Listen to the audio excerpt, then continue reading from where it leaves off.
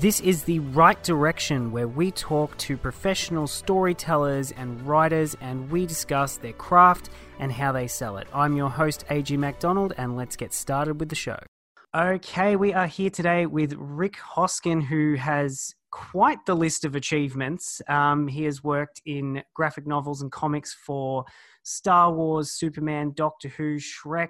I believe you've got a Spider-Man comic coming up. You've worked with titans of their genre with Dean Koontz, Brandon Sanderson, Patricia Briggs. You've worked with so many different people.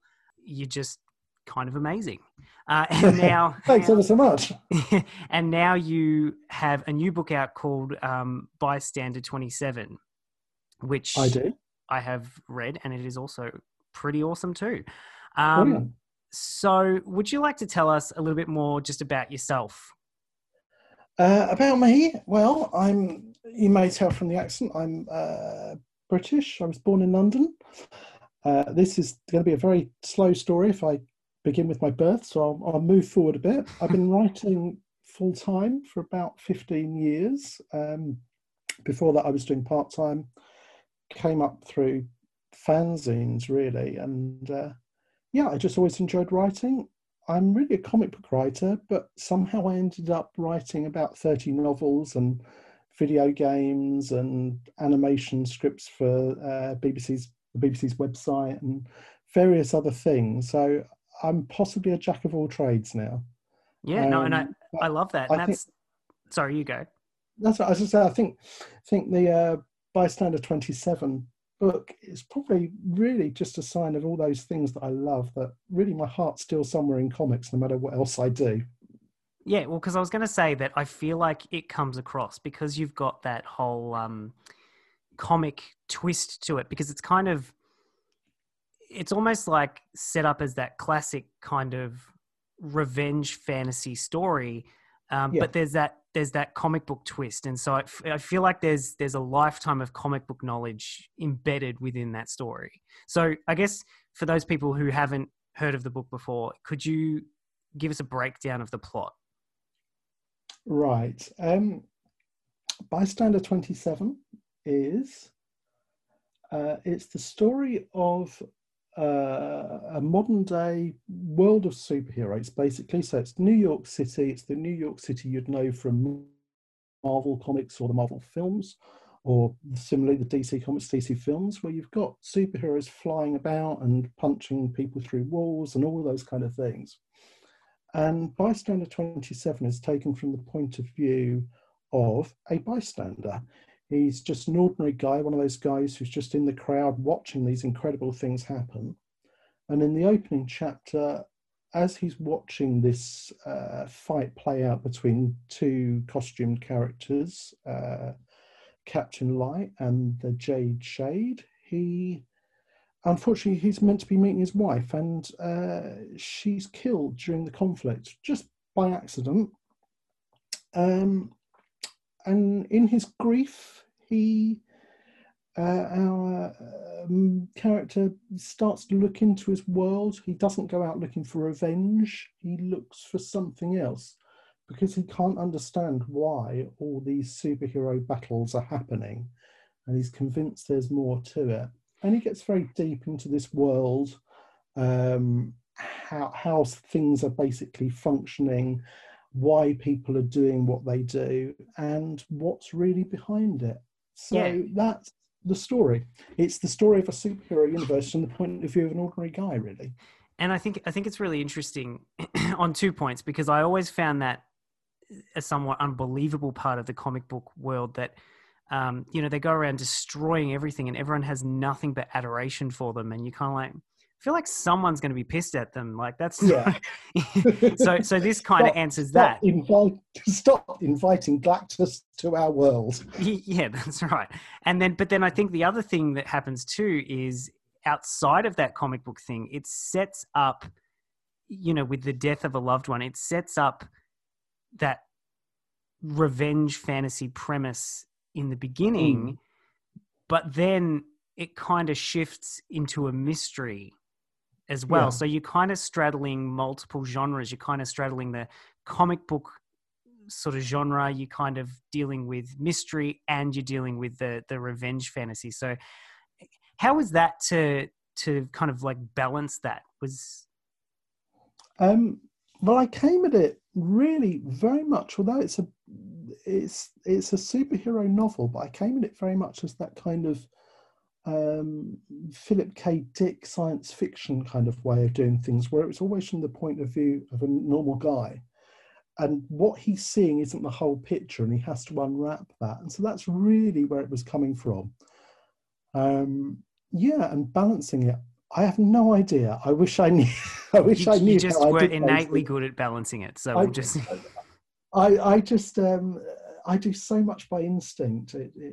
When other writers come to me and say, "How do you do this?" It's like, I have no idea. I don't really. I don't know. I just do it. Yeah, exactly. So you have worked in so many different mediums. Which one would you say is the easiest to get into? Do you mean to get into like what I say as getting into, because I guess every industry in creativity is hard to get into. I guess what I'm saying more so is which comes easier for you out of, video games, comics, novels, like which one comes easiest to you? That's a great question. They're all different. I began with comics, and that really was where my sort of first love was. But I do find writing books very easy, which probably sounds terribly arrogant. I shouldn't have said that out loud. There you go. That's your first edit. You can cut that. But no, I do find writing books. I just kind of go into a zone, and I've described this to other people as I find it's like dreaming. You're not quite conscious, but you're involved in it. And that's when it just flows and it does its own thing. Whereas with something like comics, you have to start all the time because you're thinking about how the visuals are going to work. And comics are always moments in time. And so much of the action in comics is between the panels because that's where all the movement is. That's all the bits you don't see. That's what's really going on. And you have to juggle all of that. And I guess the other part of that would be that when typically a comic is being made, it's made with multiple people. Like you've got the artist, then you've got a writer, and then, you've got multiple people working on it at once. And I guess that could add complications and make it more difficult. They are very different things because with comics and other stuff, video games and so on, it's collaboration. And that's great. Collaboration is fun because it makes you up your game a lot of the time. And it means you're getting feedback all the way along and you're seeing how things work and you develop stuff. Whereas with books, it's kind of you and a blank page or a blank screen these days, and you're just trying to see what's in your head and get it out there and find out what happens. And you don't get any feedback. I wrote many books under a pen name without ever really dealing with anyone other than an editor who would give me a deadline. And they saw a plot at the start and they accepted the book at the end. And that was really as much as we discussed. The only other discussion would be about what the cover art might be. These days, for Bystander 27, I work with an agent, but I worked with them after I'd written it. So they just read it and they went, yep, I like this book. And so there's never really any feedback. You're just on your own for a lot of the time. And you have to be confident and you have to be a little bit, I suppose you have to have a bit more self-motivation when it comes to doing that, rather than having an editor and an artist who are asking questions all the time and chasing you up about stuff. And yeah, well, I guess that's the thing with collaboration, isn't it? That with collaboration, it does make some things difficult, but it also gives you accountability, that you're like, okay, well, everyone's waiting on me, like I've got to get this done. Whereas when you're kind of working for yourself, it's you've got to have that motivation, because you can just turn around and be like, oh well, it's just me, like I can wait till next week to start that, or like, you can always put it off. There's always something terrible to watch on television if you look hard enough. There really is. Well, no, you don't have to look hard for terrible TV. There's always something terrible on. You go. No.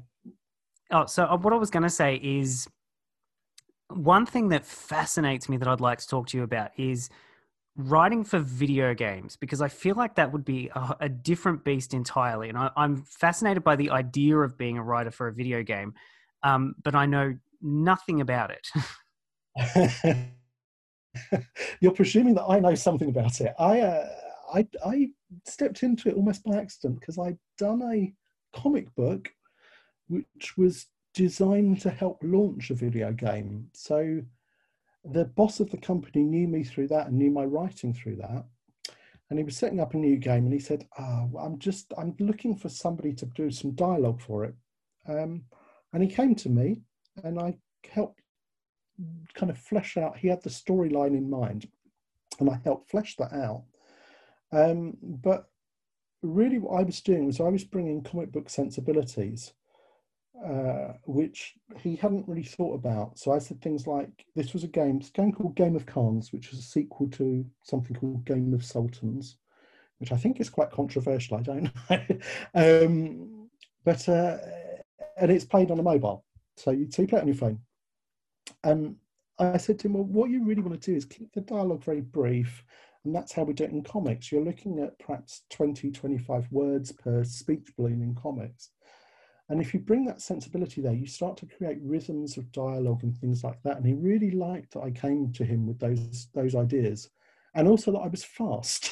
I ended up sort of being, we loosely say, head writer on it for a little while, because I sort of knew what I was doing, and I could edit other people quite quickly. But quite how I got into it is purely, as with a lot of these things, it's who you know, and it's making a good professional impression on somebody who remembers you 2 years later. That's often the way that these things happen. Yeah, well, actually, it's interesting that you say that, because a previous episode we'd had, I was talking to another author, Sarah Epstein, and she was talking about how, there's all these different steps that people say you have to do this and you have to do this to become a writer or to become an author, but really she jumped through all the traditional hoops and it did nothing for her. And yet she'd happened to put up, like, I think it was a premise or something for her book on her website, and the publisher found her. And I guess that's the thing, that like it can happen at any time in any different way. So, you didn't actively seek out to go and find a video game writing job, but it found you. Yeah, exactly. It's and how you get there is it's often very strange, because I did a tech story for the X-Men when I was 19, so I was very young. And then I didn't really do anything for a long time. I was just running my own comic, it was photocopied for a few dozen readers and just holding down a proper job. And I actually got a chance to write for a comic for Disney in the UK. And the way I got the job was I showed them my own comic, which was just supernatural horror adventure. And the editor on there, the assistant editor on the magazine, looked at this and went, yeah, we're launching a Disney comic. And she just loved what I was doing. It's like all this sort of like strange, horrific stuff. And she's like, yeah, you'd really suit Disney. You work well with Disney. And she kind of thought, she could see from that I could write comics, and really nobody involved in that. It was a very new group, and nobody really knew how to do that part of it. But they could see I knew how to structure comics. They sort of look past the subject matter. So it is often, it's the strangest thing you do that gets you those jobs sometimes. Well, and we see that probably even more so now than ever before, because with the, invention of social media, like that many people put their artwork on Instagram and stuff like that, and then before you know it, they're being picked up by these big companies to illustrate books or to work on big animations or something like that. Like, opportunities are probably more now than they ever have been, and they're coming from different places. It's true, although I find that very weird, because I'm one of those strange people who's not on social media. I think I might be the only one left now. I'm barely on it. Like, I have them, but I don't really use them as much as I should. I'm just going to say barely still counts, you see. Yeah, well, I'll take it. Well, I guess talking about animation, like that's something that is a huge passion of mine. I mean, as is writing and video games and everything else. But basically everything you've done is a huge passion of mine. Hey! But when it comes to animation, how does that work? Because when you go to edits and stuff like that, it'd have to be relatively set in stone, wouldn't it? Because you can't, like, once the animation starts, it's a very costly process to change it, because you'd have to physically go back and change the animation to suit the changing in dialogue and stuff like that. With those kind of things, I mean, I've been involved in fairly limited animation stuff, but with those things, to be honest with you, the writer does their bit and they get to the point where everybody's happy with it, the producers are happy with it, and then that's kind of the end of your role. You don't often hear very much about it after that. You just get paid and move on to the next thing. So any changes that are made after that are usually made sort of by producers, rather than, it doesn't often come back to writers again, in my experience. Yeah. Well, and I guess that's the thing, and unless you were working on some mega ultra high budget, Disney animation or something, they're not going to come back for rewrites, because it's a very costly process. Well, I think also it's the same as films, isn't it? Whenever you hear about films being made, there may be a script there, but on the day the actors come up with something different and they get into their character, and the script changes. The guy who did the writing of the script might not recognise all of it by the time it's hit the screen, And I found that I've done some audio script writing, and when it comes to the actors on the day, they do change lines, and all of these things, like going back to comics, it's a collaboration, and you hope that what comes out of that collaboration is the best possible thing. I always say with these things, more than 9 times out of 10, people make me look better than I really am, I'm sure, because they work so hard to really nail the lines or really nail the image or whatever it is. Yeah. So I guess going back to the comic side of things, so you've done a lot of comics that are based on big intellectual properties. Like, as I said, there's Shrek and Doctor Who and Star Wars and all of these different things. How did you initially get into that? I just jumped from doing Disney comic stuff into Jackie Chan Adventures comic. Yeah. And then from there, somebody approached me and asked if I would help develop a Spider-Man title aimed at kind of preschoolers, which was interesting because all Spider-Man and Dr. Octopus were like best friends in it, and they'd sort of go in the playground. So that was kind of strange, but very good fun. And I sort of got a bit of a reputation as doing licensed characters, really. And once you're sort of known for that, it opens doors. Yep. So I got into another Disney. I've done so much Disney. I think this is very not the author who wrote Bystander 27 here. I'm also the guy who, as well as that, has written, I don't know, 190, 200 stories for Disney Princess, and I don't know, about 400 or 500 for other Disney properties. It's a very eclectic bibliography. Well, when you're a writer, when you're a freelance writer, you take the work that's around, and it keeps you fresh as well. You can write post-apocalypse in the morning and write Snow White in the afternoon, and it keeps you on your toes. Because keep the light stuff till the end of the day. Well, whenever I'm awake is usually the time it gets done. But having different stuff keeps you motivated as well. Yeah. Well, I guess when working on that stuff, because obviously, as you say, it's very different to what you would traditionally come up with in your own mind. When working on that other stuff, do they set the guidelines, or is it very rigid in what you're allowed to do, or? It's usually pretty open. It does depend on the property. When I went into Star Wars, I knew Star Wars so well. That was kind of, I wouldn't like to say easy, because that sounds a bit arrogant, but it was certainly, I was in territory where I knew what I was doing. But you are No, I given. mean, I totally understand what you were saying there, because there's kind of a running joke that I can't go a single episode on this podcast without talking about Star Wars. So I Okay. totally get how you can just slide into it and know Yeah. exactly every single facet of the universe.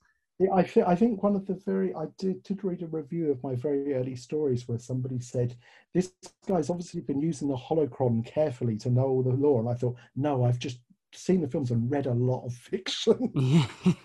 But you've got things like that, and if you're given that opportunity to do the Han Solo story, you know what he's going to say. That voice is in your head. The character is so clearly defined in the films. But other stuff, if you're coming to Shrek or if you're coming to a Disney princess story, you're given perhaps not stories, but you're usually given guidelines, and a lot of it you just pick up. You pick up what they would want and how a particular licensor wants to handle a property, and you work within that. But I mean, when I worked on Princess, I was told your stories are really different to any other writer.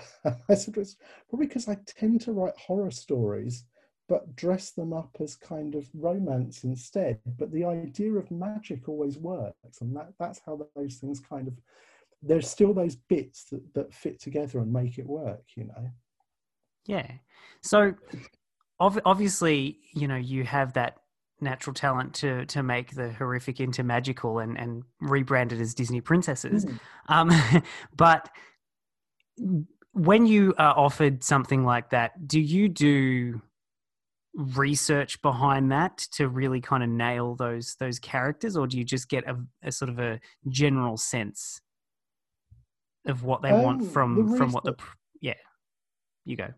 yeah, the research I'll do, I'll go and see the films, or if the film is old, I'll get a copy of it in some format. But sometimes you're sent more than that. Sometimes you're sent a whole series Bible. If you're starting on a property that's brand new, you'll be sent so much information about it. But you zero in and you find the voice that works for it.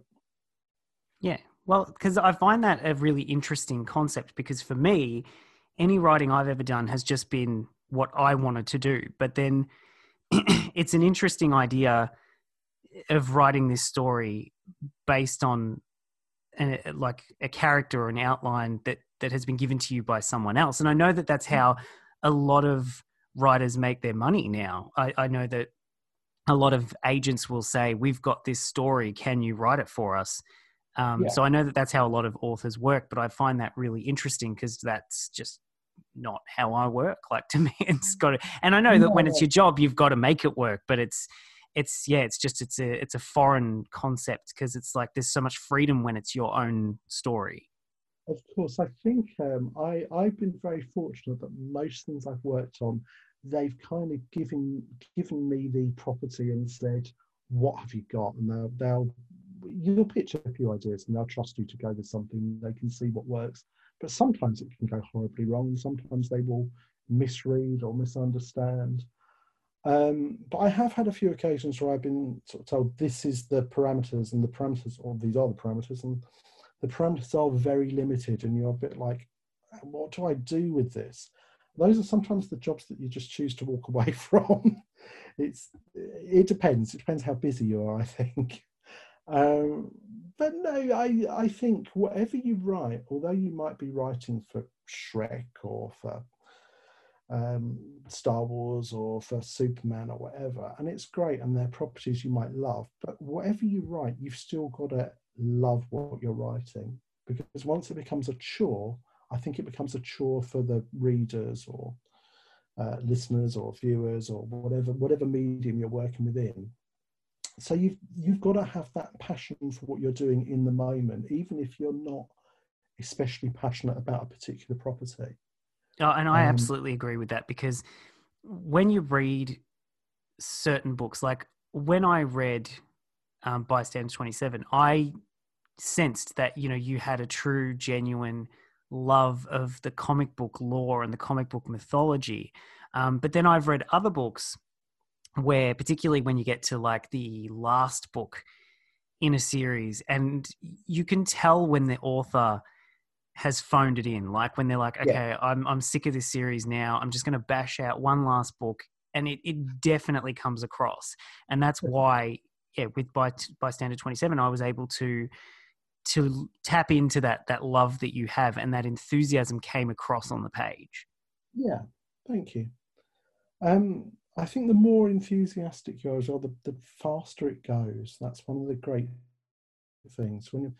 If you're not enthusiastic, books take forever to write. They are it's a slog sometimes to It's a knock out. You're massive trying to time get. consuming thing. And that's why I kind of like, I know certain people have to do certain things to earn money. And I mean, I know that that's obviously a motivation sometimes, but I just don't understand why someone would spend all that time writing a book if it was something that they were hating. That just sounds like torture to Yeah, me. Like, to me, it should be fun. And if it's not fun, then it's not going to be fun for anyone else. absolutely. With this, by Bystander 27, I had the idea, and it was about 2 years before I got to a point where I could write it. And it was literally, I was waiting on an approval to come through, and I thought, while I'm waiting, when I start that book I planned on writing? And I was lucky the approval took a while, and I was so pumped up for it, I could go through it. But I thought it was sort of 2 years in the planning before I got there, really. It's like the waiting for that moment. But because that you really enjoy it, it goes fast and it's great. You're passionate the whole time. No, and that's awesome. So when it comes to Bystander 27, we're going to go back to that for a second. Yeah. How did you create, because there's quite a few different superheroes. So what was your process for creating all of them and giving them their own unique flavor?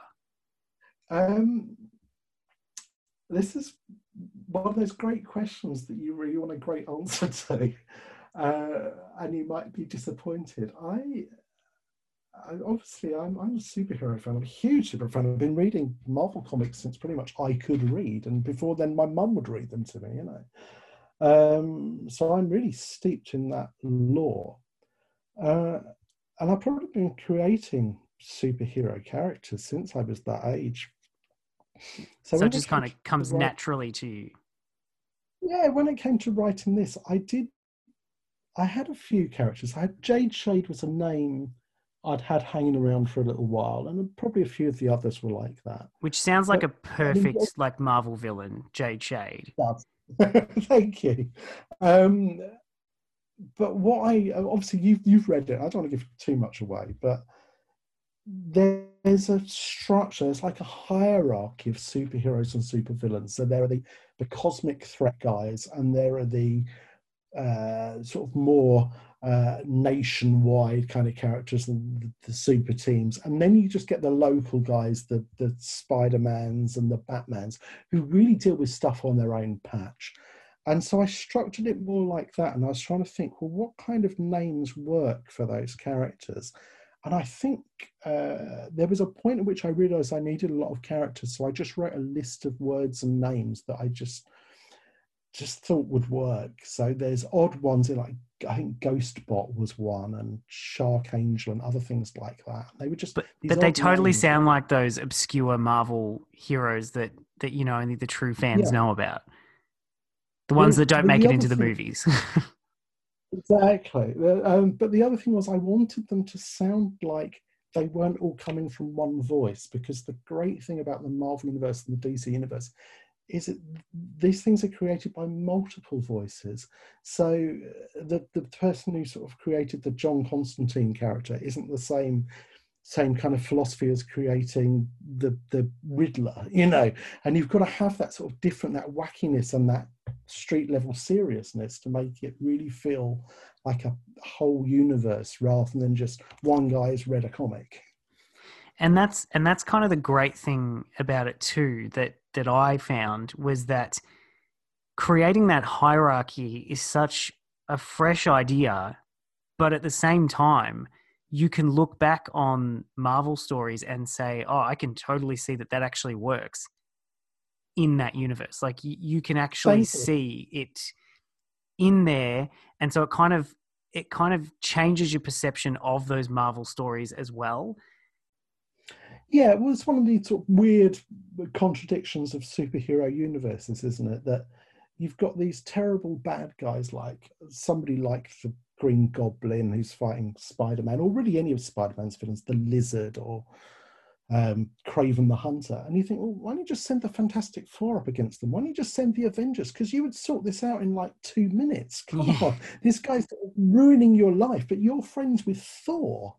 So, but they have, all those things have to kind of fit in their own little boxes. They can't cross over too often. No. And I Um, guess, the other solution could be, okay, well, Spider-Man's in New York. So if the Green Goblin or Dr. Octopus moved to Vegas, they could wreak havoc because there's no superhero that resides in Vegas. So you well, can exactly. get world domination from there, or at least city domination, because they, again, like the superheroes and the supervillains have the same sort of goals. Like Superman's protecting the city and the Yeah. villain is wanting to take over the city, but it's never global or intergalactic the way that the Avengers is. Yes, exactly. And once you start messing with that hierarchy, I think it doesn't always work. Once you put Spider-Man in space, it's like this feels like a bit of a chore now because he doesn't belong. It loses something. Yeah. So Um, were you not a big fan of Spider-Man being with the Avengers? um, for different reasons, I kind of like Spider-Man not being a Avenger because I just think the Avengers at the moment, and no criticism of any writers who've been working on it, but the Avengers lately is who isn't an Avenger anymore? It's everybody, isn't it? Everybody's been an Avenger in the last 10 years. It's true. Uh, I'm, sh- I'm sure there was a time when I could have named all the Avengers in order of being recruited, and now it's like, well, sort of, I hit that point of the West Coast Avengers, and after it's like, and everybody else. Yeah. It's kind of it loses its prestige when everyone's a part of it. It does. I like that that Marvel universe where the X-Men are the mutants and they're really not involved with the Avengers. The Avengers are their own thing, and they're always Cap, and they're always Iron Man, they're always Thor, and they're always Hawkeye, and Well, that kind of works for me. it's funny that you mention that because, and I don't know if it's the book that's inspired me to think of this, but I was thinking about X-Men the other day, and I was thinking that really, as a universe, like their story kind of doesn't fit in, and I think it might have been inspired by the fact that this big battle caused destruction and tragedy for the main character of Bystander 27. And I was thinking, well, I can kind of Mm. almost understand why people don't like mutants in X-Men by reading this, but it got me to thinking about X-Men, and it got me to thinking about how they kind of don't fit in, because while every other superhero has those superpowers that are the same as the mutants, they're adored in the other stories, but they're hated in the X-Men stories. So, like, as the same universe, they kind of are at odds with one another. Yeah, I think possibly it's because the X-Men, the premise of the X-Men is that they're almost there with a mission of peace, aren't they? They're trying to create this happy society where mutants and humans coexist. But the comic books are about mutants at war with other mutants in incredibly destructive ways. So it doesn't really fit the message. And I think with the explosion of the X-Men in the 90s, when it got 2 titles and suddenly there were various spin-offs going on, there was so much war going on and so much time travel and all this. And you think, what about that mission of peace you guys were doing? Yeah, they kind of lost So sight of their initial mission. yeah, particularly when Wolverine's sort of appearing in about 9 titles a month, guest Yeah, starring everywhere. and I guess But I was just going to, I don't know if you recall the Avengers crossover with the Justice League where the Marvel and DC met. I vaguely And there, remember I think that. the writer Kurt Busiek writing it picked up on the fact that DC characters, they're popular in their world. and Marvel's characters aren't. So when Marvel's Avengers wind up in the DC universe, it's like, people like superheroes here. You know, they haven't got their J. Jonah Jameson calling them menaces all the time and that kind of thing. I quite like that change. The weird part is, I think the movies have gone the other way, where the DC movies have really been about characters being really distrusted. And you think, this isn't what your comics are about. Well, I guess where's all this come from? that sounds to me at least like a business decision. Like it's like, hey, Marvel's really popular. Let's emulate what they're doing rather than sticking to the source material. Maybe. I think Christopher Nolan's Batman trilogy possibly has a lot to answer for as well, because Nolan is an absolutely phenomenal filmmaker, but he knows how to make very dour superhero films. He does, and that's inspired a generation of dark and gritty superhero movies. Yeah, exactly. And I guess you can't have dark and gritty when they love you. No, you can't have an adored Superman and dark and gritty at the same time. It just doesn't work, does it? No. But yeah, I guess I was going to say something about being at odds with X-Men, and now it's gone. I can't remember what it was. But I guess with X-Men, I guess the parallels are, dealing with issues of racism and dealing with stuff like that. And I guess Joker, the new film, was dealing with this idea of when we ignore people as a society, the results can be creating these super villains. So, I guess some good things came out of that dark and gritty version, but there's also some terrible ones, which I won't name, but there's some terrible ones that have come out of it too. Well, there's certainly a place. Any version of fiction, if done well, is always enjoyable, isn't it? That's the thing. I think there are many different ways that you can do superheroes. I guess it comes back to what we were saying before, that if you're just following a trend, or if you're just trying to make something that's popular, it comes across to the audience, and really that goes across anything, any medium or any genre or anything, because I mean, I on social media, and I copped quite a bit of flack for it, but I don't care. I have said that I used to read YA novels, even well beyond the point of me being the age of 4 reading them.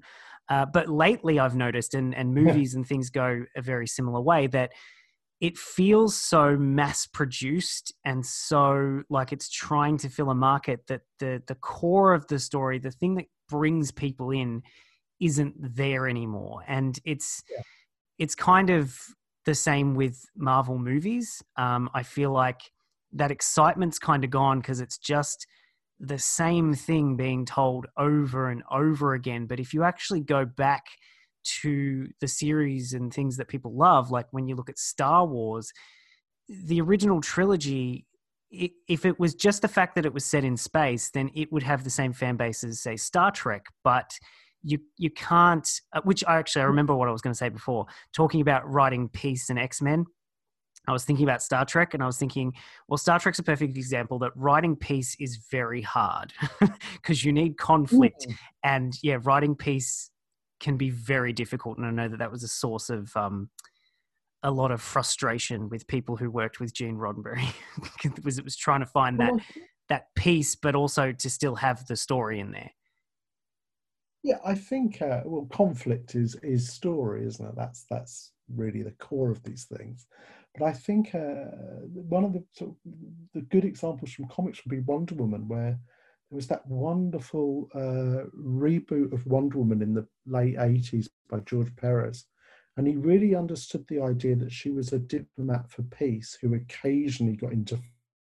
And these days she seems to have become kind of a sword-wielding Xena kind of character. It's like, you've kind of forgotten that bit about her mission of peace somehow. That's all sort of been pushed aside.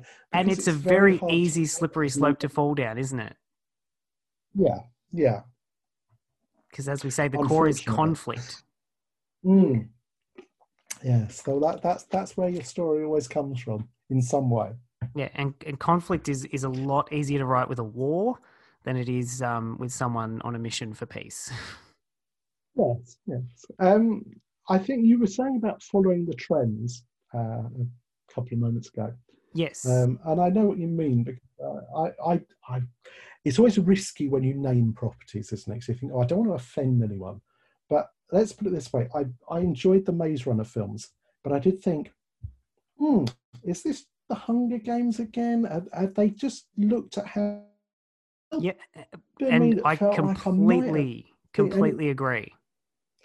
Yeah, it was just that's what I was saying before with that sort of YA set is it's like, okay, Twilight was popular, so now we're going to have, the next 5 years of vampires until they're completely hollowed out, and then we're going to go on to the dystopian stories, and they're all going to be some variation of the Hunger Games, but it just never had that same authenticity that the original book had, because it's just kind of like, well, I feel like I've read this before, and I guess that comes to that base understanding that people don't have, or some people don't have. And again, I mean, I don't want to sound arrogant by saying this, like, I know so much that everyone else doesn't, but that the core of storytelling is a central theme. And often with these stories, they're trying to emulate, as I said, you know, Star Wars was set in space, so people are like, oh, well, let's make stories in space, but that's not what makes Star Wars special.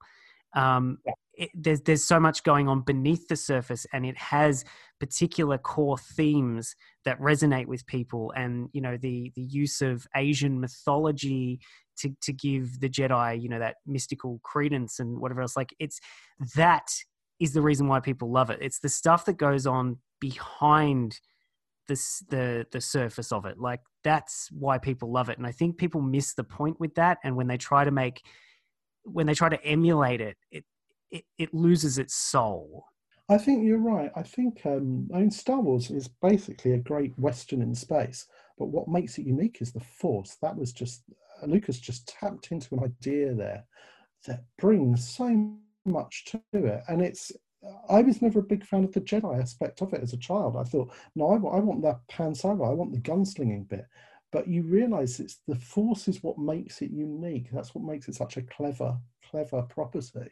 But the other thing about Star Wars is it's the original film, if you analyse it, is so well written. It seems simple, but it has things that, I mean, I've taken away to this day, and I still think that's so well done, which is characters always introduce themselves. The first thing they do when they come on screen is they tell you what their name is. So whatever age you are, you're already following the story. And so many films to this day still don't do that. Well, I guess that's a big thing that happens with Marvel now with their post-credit sequences and everything else. They'll come up with something and be like, I don't know who the hell that is. Like, am I meant to care that Yeah. person's standing there? Like, there's a lot of that kind of like the big culture about speculation and fan theories and stuff like that. They leave some things a little bit too vague, and it does put a bit of a barrier up that some people can't Well, access. I, I think that's deliberate though. And those teasers are, I would suggest, they're not necessarily written with the film in mind. They're written with we're going to make a Thor film. Well, let's do something about the hammer. I think I remember the very first teaser being on the Iron Man film, isn't it, with Samuel L. Jackson's Nick Fury character turning up. And the writer of that was Brian Michael Bendis, his comic writer. He just wrote that one scene. And I don't think they really knew what they were going to do with it. He just, oh, I'm just going to say we're setting up the Avengers Initiative. And it was basically, we'll stick that on the end. If people stay for the end of the film, it will promise something. Maybe we'll do it in 5 years' time. Nobody had any great plan there. I think they handled it beautifully because it all feels seamless. But we can look at other franchises, and I'm going to circle back to Star Wars at this point and say, the new trilogy, it has its pros and its cons, but it doesn't feel planned. No, it definitely doesn't. And actually, it's funny because the next episode I'm set to release of this podcast, as of when we're recording it, is me talking about fixing the Star Wars sequel trilogy. And the biggest thing that we talk about is the fact that it seems like each of the movies are at odds with each other. And there's so much about fan theories and speculation and stuff like that. There's certain points where they miss the story. And I mean, I don't hate the new movies, but they don't hold up the way that the originals do. But I think, No, speaking about that, I think I was going to say I think the first one, it's so obviously the Force Awakens is so obviously greatest hits, isn't it? But oh, it's very much brilliant so. because it's a great. Everybody likes a greatest album. That's fantastic. And even though you kind of can recognise all the scenes, they've just been shuffled a bit. But it's really well done, and I loved all the new characters in that film. I thought you've done that incredible trick of bringing in completely new characters, and I'm going, yeah, I like these guys as much as the originals.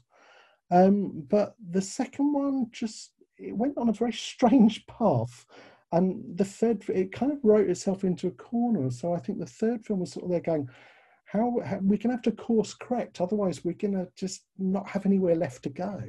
Yeah. Well, and see, I mean, Um, I'm almost the opposite of that. That I liked the second one because it was a little bit different. But I agree with that. It was different, but I think it was just writing itself into a corner. it did, and I will say that it felt like a final chapter rather than the Mm, middle.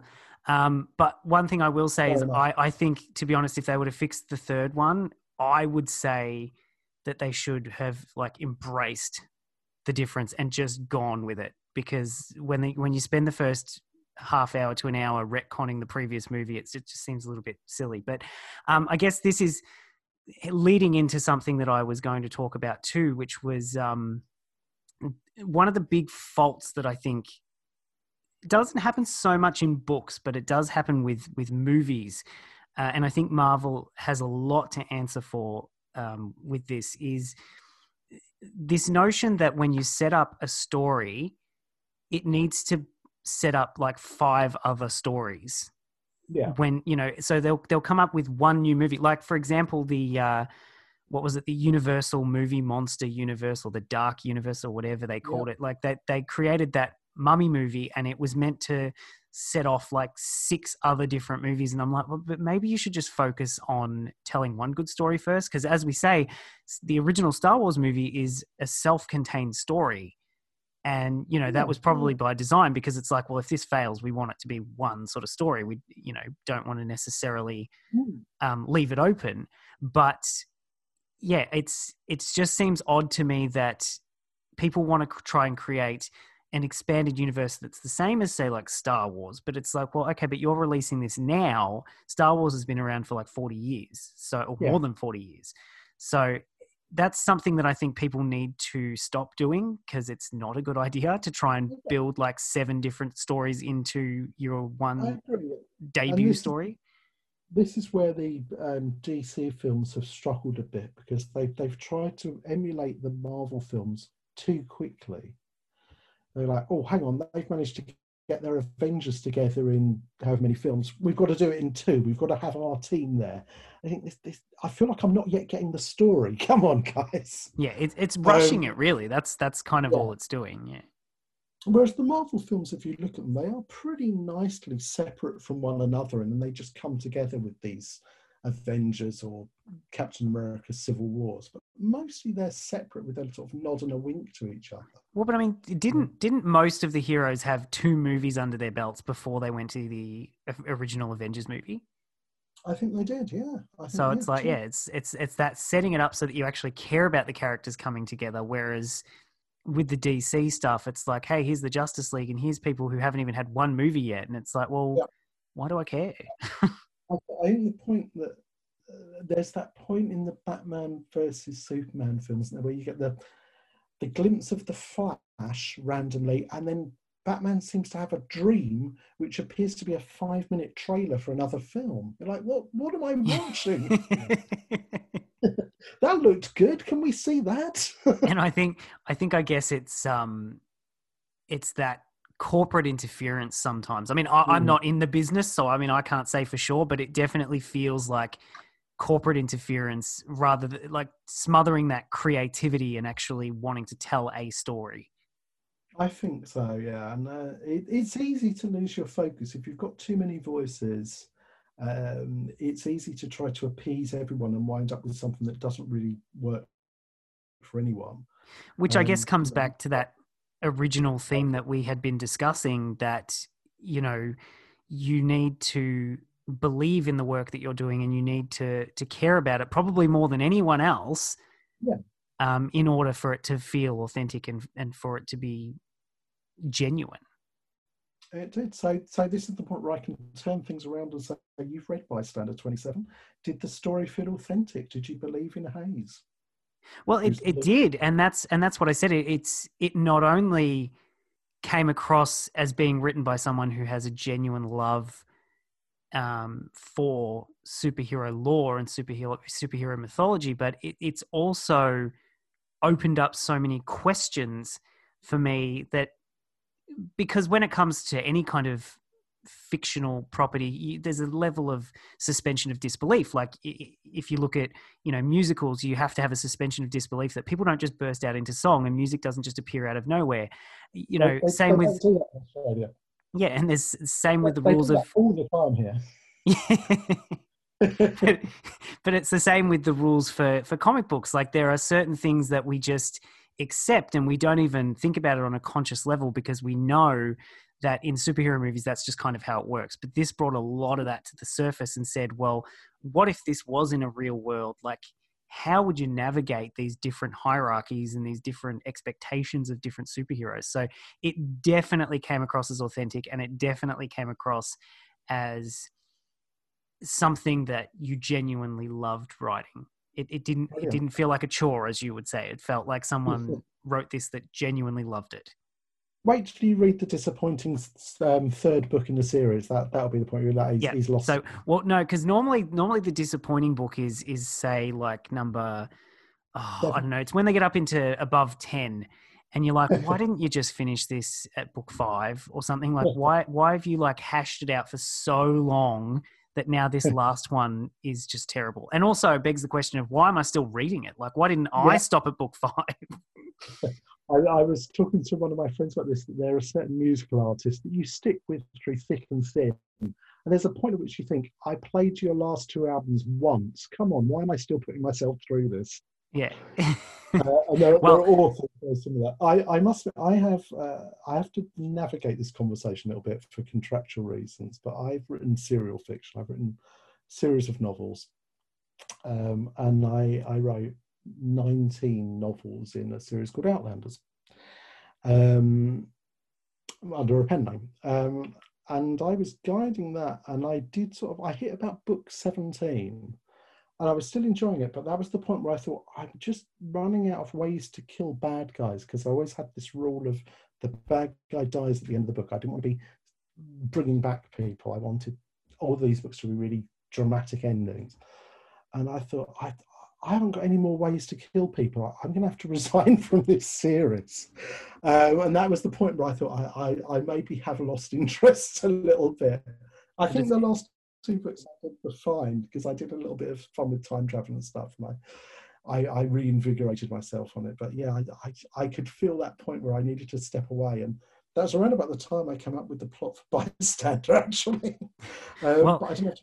I guess that's the thing, though, that you quit while you were ahead. You're not just like, oh, all right, well, I'll keep going for another 10 books and I'll hash them out and it'll be terrible for everyone involved. You kind of gave up when you saw the writing on the wall, I guess, and you just sort of said, okay, well, this is enough. But I mean, that's pretty impressive even in and of itself, to get to book 17 before you start running out of steam. I think I hit about book 15 and I started writing down really mad plot ideas.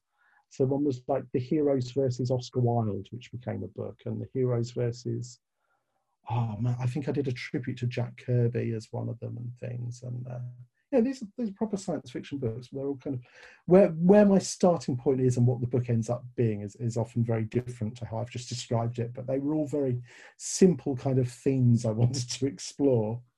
Well, I look forward to reading the first 7 Bystander 27 books, and then maybe, trudging through the next 7. Once you've got up to Bystander 38, you'll be like, oh, really? How many more bystanders are there? Come on. Bystander 723. Surprisingly a good book after so many bad ones. That's the triumphant comeback. Well, I think we might leave it there. So before we go, where can people find you? Where can they find me? Nowhere. I don't exist on any kind of social media or anything else. So I am really elusive. So So the only way to find me is go to the publisher, which is Angry Robot. And I'm actually going to grab the book as we speak, and I'm going to tell you if they put their website on here somewhere. I think they're I feel like they do. angryrobot.com. So probably contact me through them would be your best bet. Through angryrobot.com.